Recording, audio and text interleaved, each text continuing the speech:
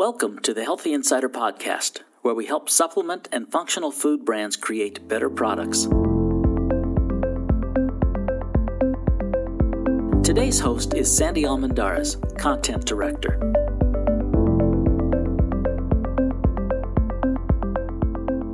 Hi, I'm Sandy, and welcome to a Healthy Insider Podcast. On the phone, I have Erin Callahan, who is the Director of the Climate Collaborative. Hi, Erin. Hi, Sandy. How are you? Great. Thank you so much for joining me today. Erin will be speaking at SupplySide East at the presentation called Integrating Climate Action into Your Business, how the health and nutrition industry is coming together to tackle sustainable supply chains. And in this podcast, we are going to preview a bit of her presentation. So as director of the Climate Collaborative, Erin is responsible for management and execution of the collaborative's work, including all of its programming, communications, and outreach. She previously managed corporate engagement for CDP, which is a global disclosure system for companies, cities, states, and regions to manage their environmental impacts. She's also worked in public relations and international development. So Erin, my first question is, why is it important for supplement brands to consider the climate when they are formulating their products? Yeah, it's a great question. And I think that where I would start with that question is really that every company should be considering climate, and especially consumer-facing companies. And there are a number of reasons for that, but just to kind of tease out a few at the highest level. One, consumers care more than ever. In fact, 70% of consumers are willing to pay more for products that are produced sustainably. And they're taking this into account when they make purchasing decisions. And when you look at younger generations, that only becomes more true.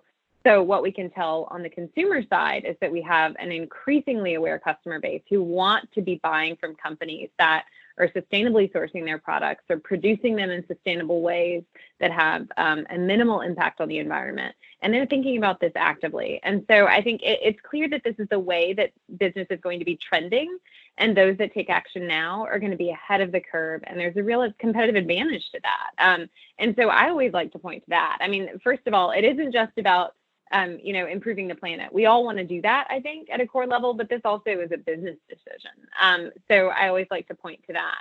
And then secondly, when you look at the impacts of any company that has an agricultural supply chain, but when you're looking at the supplement industry, the herb industry, these all have an agricultural footprint. And this has been a year when we've seen so clearly the extent to which agriculture can both contribute to the climate problem and be a solution to it. It's got this really unique place as both a cause and a solution if we just start to shift our practices. And supplements companies can really be at the forefront of that. And you see that through companies like Megafood and Gaia. And we work with a number of these companies that are really trying to change the way that they're sourcing their products to improve the planet. So those are just a few things I would point to. I think that, we've seen changing weather patterns this year, and I would challenge any company to be able to say that their business has been no way affected by the hurricanes, the wildfires, distribution being affected by extreme weather patterns this winter. I think we've all seen that, and in some cases, the companies we work with have even had their homes burned down or their communities put at risk. So it's more present and harder to ignore than ever before. I'm really excited. I was at SupplySide West this year for the first time, and I was really excited to see that this part of the industry is taking up these issues in such a serious way. I talked to so many companies who are getting invested in regenerative agriculture and looking for ways to reduce their packaging and, getting involved in really having really open, transparent relationships with their suppliers. So I think there's also just a lot of interest, and this is an exciting trend to see in the industry. This is Duffy Hayes, Assistant Editor here with a quick interruption to remind you that SupplySide East is coming up June 23rd and 24th in Secaucus, New Jersey. Go to SupplySideEast.com for more information. Now, back to our podcast. So, of course, throughout the supply chain, as you just mentioned, brands need to consider the climate, but you also mentioned packaging, which from the consumer standpoint is one of those most noticeable parts of where companies can measure up or fall short of their desires. So just focus on packaging for a moment. How can changing packaging from plastic to more sustainable options help brand improve their business and improve the planet? Yeah. Gosh, packaging is the single biggest challenge area for most of the companies we work with. We do a survey each year to ask companies where they're struggling. And packaging is always the biggest area of struggle. And it's because it's such a complex issue.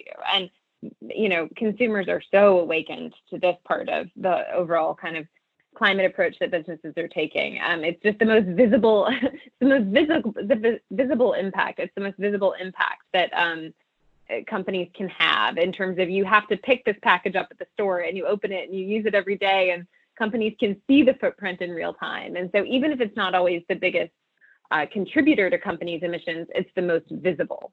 And so we see a lot of companies looking toward alternative packaging. There's a number of different ways you can approach it. Because packaging is such a complex issue and you're always having to balance shelf life, design, making it attractive to consumers, holding the product, and kind of the quantities needed with, the material, the toxicity level, the sustainability. There's just a lot to balance. And so we work with companies on a couple of different ways of tackling packaging. And a lot of it does have to look at, what happens if you switch to glass packaging? How does that affect your transportation footprint? So when you have a conversation about packaging, it's always a conversation about trade-offs and getting toward the best product you can across those trade-offs. A few things we see, companies lightweighting, ensuring that they are sourcing, plastics that are recycled and paper products that are recycled. So they're using products that are already recycled or sustainably sourced, or they're switching to a new product. Like we work with one company, Grove Collaborative, who has a line of paper towels that they've switched to, instead of using paper, they're using eucalyptus and bamboo and really renewable fibers. So sometimes it's saying, can we switch to something that's not in danger and is a highly renewable resource? In other cases, we work really closely with OSC Squared here in the Bay Area, and they work with a set of companies on flexible compostable packaging. So can we work toward creating compostable packaging infrastructure? And that infrastructure question is really key on compostable packaging because most of the U.S. still doesn't have access to commercial composting. So, there's a lot that companies can do. I would say that companies generally take the route of conducting a packaging life cycle assessment, which means looking at the entire landscape of emissions relative to packaging, from creation of the packaging down to end of use and disposal. What does the consumer do with it at home? And seeing where along that chain their emissions are most concentrated and what they can do to minimize it. And like I said, sometimes that's just lightweighting the plastic they use. Sometimes it's switching to post-consumer recycled materials. Sometimes it's switching to glass or other packaging entirely. So that's one approach. And the other approach I would say is that companies are really starting to look toward plant-based packaging, compostable packaging, and packaging that isn't fossil fuel-based in the first place. So they're not using plastic, or they're moving away from that. And then finally, other companies are looking toward reusable packaging. So situations like, Strauss Milk out here in the Bay Area has done, where they sell their milk in bottles that can be returned to store for a credit. So there's a lot of different approaches companies are taking. And I would say there's definitely not a one-size-fits-all approach with packaging, but it's a journey that so many companies are on and wanting to share and learn from each other, which is promising to see. Great. So let's look at the other end of the supply chain. Where can a supplement brand start if it wants to start exploring ingredients and suppliers that follow regenerative agriculture practices? Yes. Well, I would say they should start by joining our Rooted community, which is a virtual working group that we have on regenerative agriculture. This landscape has become so full and crowded within such a short span of time. It's been wild and heartening to see how quickly regenerative agriculture has caught fire and become an interesting topic for companies in the industry. Even since I joined the Climate Collaborative 2.5 years ago, there are so many companies working on this. There's a lot of companies doing their own thing in really exciting ways, including, I mentioned Gaia and Megafood before. They both have really exciting practices that they want to be talking to companies about. But then across the industry, Dr. Bronner's, Stonyfield, you have a lot of companies who are trying to develop open source tools. They're trying to figure out solutions to the problems that they see in implementing and scaling regenerative practices. And they're figuring out new models that they actively are trying to get other companies to learn from, which is really exciting. But through our Regenerative Agriculture Working Group, we have a number of open source resources that can help companies who are just getting started. And a couple of those, when I see companies starting to look at regenerative ag practices, there are a few things that they generally want to sort through as they get started on that path. One is what are the quantification standards that are available? And we've done a few trainings on those, and who are the different groups you can work with once you decide you want to start quantifying how much carbon you're sequestering in the soil of your supply chain. So that's one thing. Two is, how do we build a consumer base for this? What are those stories, and how do we build a demand market for regeneratively grown products?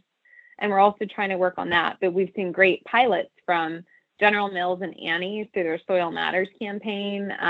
Dr. Bronner's has done their Heal Earth campaign. And then a lot of retailers and grocers across the U.S. also have been trying to build a demand among consumers for these products. And then there's farmers incentives programs and pilot training programs, and this kind of crucial gap that we see between brand level buy-in and how we start to affect change at the farm level.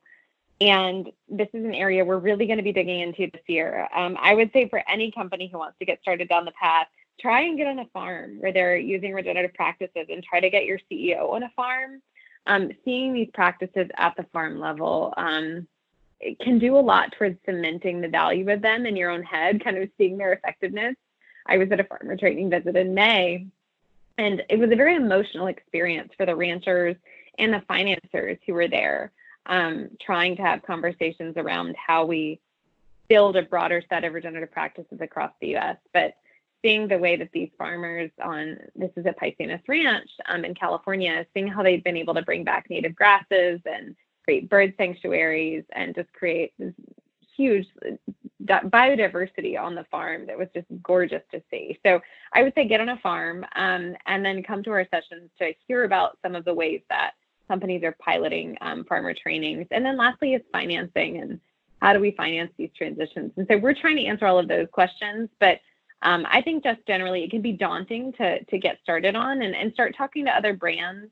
Don't be afraid of that. Try to get on a farm and then come watch. We just did a couple of weeks ago, we just did a webinar on kind of mapping the regenerative landscape. There are increasingly a wide number of certification standards out there.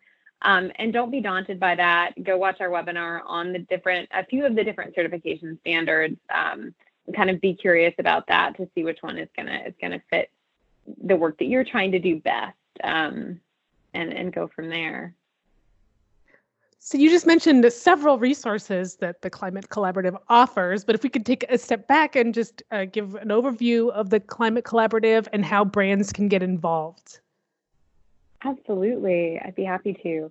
Well, we launched almost 3 years ago. We launched at Climate Day 2017. I can't believe we're already coming up on our third year, but we really came about because there was a big gap in the industry wherein there were a lot of companies who wanted to be doing more to address waste and packaging and sourcing, transportation, and kind of other key aspects of their emissions. And they wanted to be doing something on climate and understood that was important, but there was no convening place in the industry for them to do so.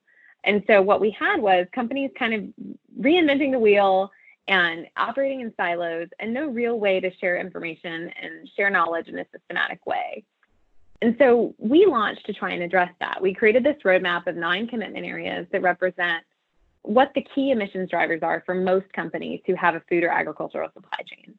So we're looking at, regenerative agriculture, deforestation, packaging, renewable energy, energy efficiency, policy. And what we do is we invite companies it's a little bit of a choose your own adventure. We invite companies to make 1 commitment, 9 commitments, anything in between. And it's kind of setting a stake in the ground saying, hey, we're taking this seriously. These are our focus areas. We want the rest of the industry to know. And we also want to be part of this growing industry movement on climate. And then once they make those commitments, they then get access to our resources, events, the webinars and communities of practice that I mentioned, like our Rooted community on regenerative agriculture. And then it's off to the races. a couple of other things worth mentioning. It's free to join, which we're really lucky to be able to do that. It's really because this is an industry-led project, and that when we started, it was with the backing and direct support of Dr. Bronner's and Stonyfield and Lotus Foods and Rebel and, about 30 other brands at the time, what's now become about 50 brands who say, we want to help support this. National Co-op Grocers and Infra were also among our first supporters saying, and we're willing to fund it. We want to support the industry and moving forward. So that enables us to keep it free for every company to join. And then the second thing is that we're very non-prescriptive and focused on inclusivity. So we want any company to be able to come to the table and learn and get on a path toward constant and continuous improvement, regardless of where they start. So the last thing we want, there can be this tendency with climate for the complexity to scare people away from getting started down the path. And there's a real sense in the industry of, we don't have time for that. And we don't have time to not work together. The problems we face are too urgent. They're becoming more and more real each year within the supply chains of so many of the companies that we're working with. And so we don't have time to not work together and maintain a rigorous approach that's really inclusive. And so that's what we do. We want every company to be able to come to the table and learn from each other and kind of do what they need to do to get toward a better version of practices that is more sustainable, that reduces their footprint. And that's the real goal that we have. And it's been incredible to see the progress that we've made. We launched 3 years ago, like I said, and this has been our busiest year yet. Something has happened this year where companies just understand and are awake to climate is a bigger issue. And maybe it's the election coming up and how high up on the agenda climate is. It's been a horrible summer with wildfires in Australia now. Earlier we saw the Amazon on fire. It's just been very sad and alarming for, I think, it's been a big wake-up call of a year. And so I think that, with all of that, with the youth strikes on climate, a lot of us, our hearts are touched and we're worried. And so it's been incredible to see, on our website now, depending on when this goes live, on our website now, you'll see around 470 companies committed. What I can say is that, we wanted to bring in over 500 by Climate Day. We wanted to do a big announcement on Climate Day that we'd reached 500 companies. And so we sent a call out to companies, if you haven't committed yet, step up and make a public commitment. And what gives me hope is that we thought we'd maybe have a dozen companies come in, and we had over 80. And so, what this makes clear is that the industry is taking up these issues like never before. And climate can be an easy thing to lose hope about. And it is very heartening to see the industry so committed to working together. And I think that includes the supplements part of the industry. We were at Supply Side last December and did a follow-up webinar, and the participation and the interest was huge. So I'm really hopeful on that front. Absolutely. Well, thank you so much for joining me on this podcast. It's clear we can see the passion that you have behind this, and it's really heartening to hear that so many brands are coming together and tackling sustainable supply chains and their packaging and really trying to make a difference, because we are in a position to make a difference. So I'm really glad that you're organizing and getting us all together and moving in the right direction. So thank you for that. Thank you. And I'm looking forward to continuing this conversation at Supply Side East. Absolutely. So again, Supply Side East in Secaucus, New Jersey. Erin will be speaking on integrating climate action into your business. Thanks again, Erin. Talk soon. Bye. Thank you for listening to a Healthy Insider podcast, now available on Apple Podcasts or through Google Play. Subscribe now to never miss an episode.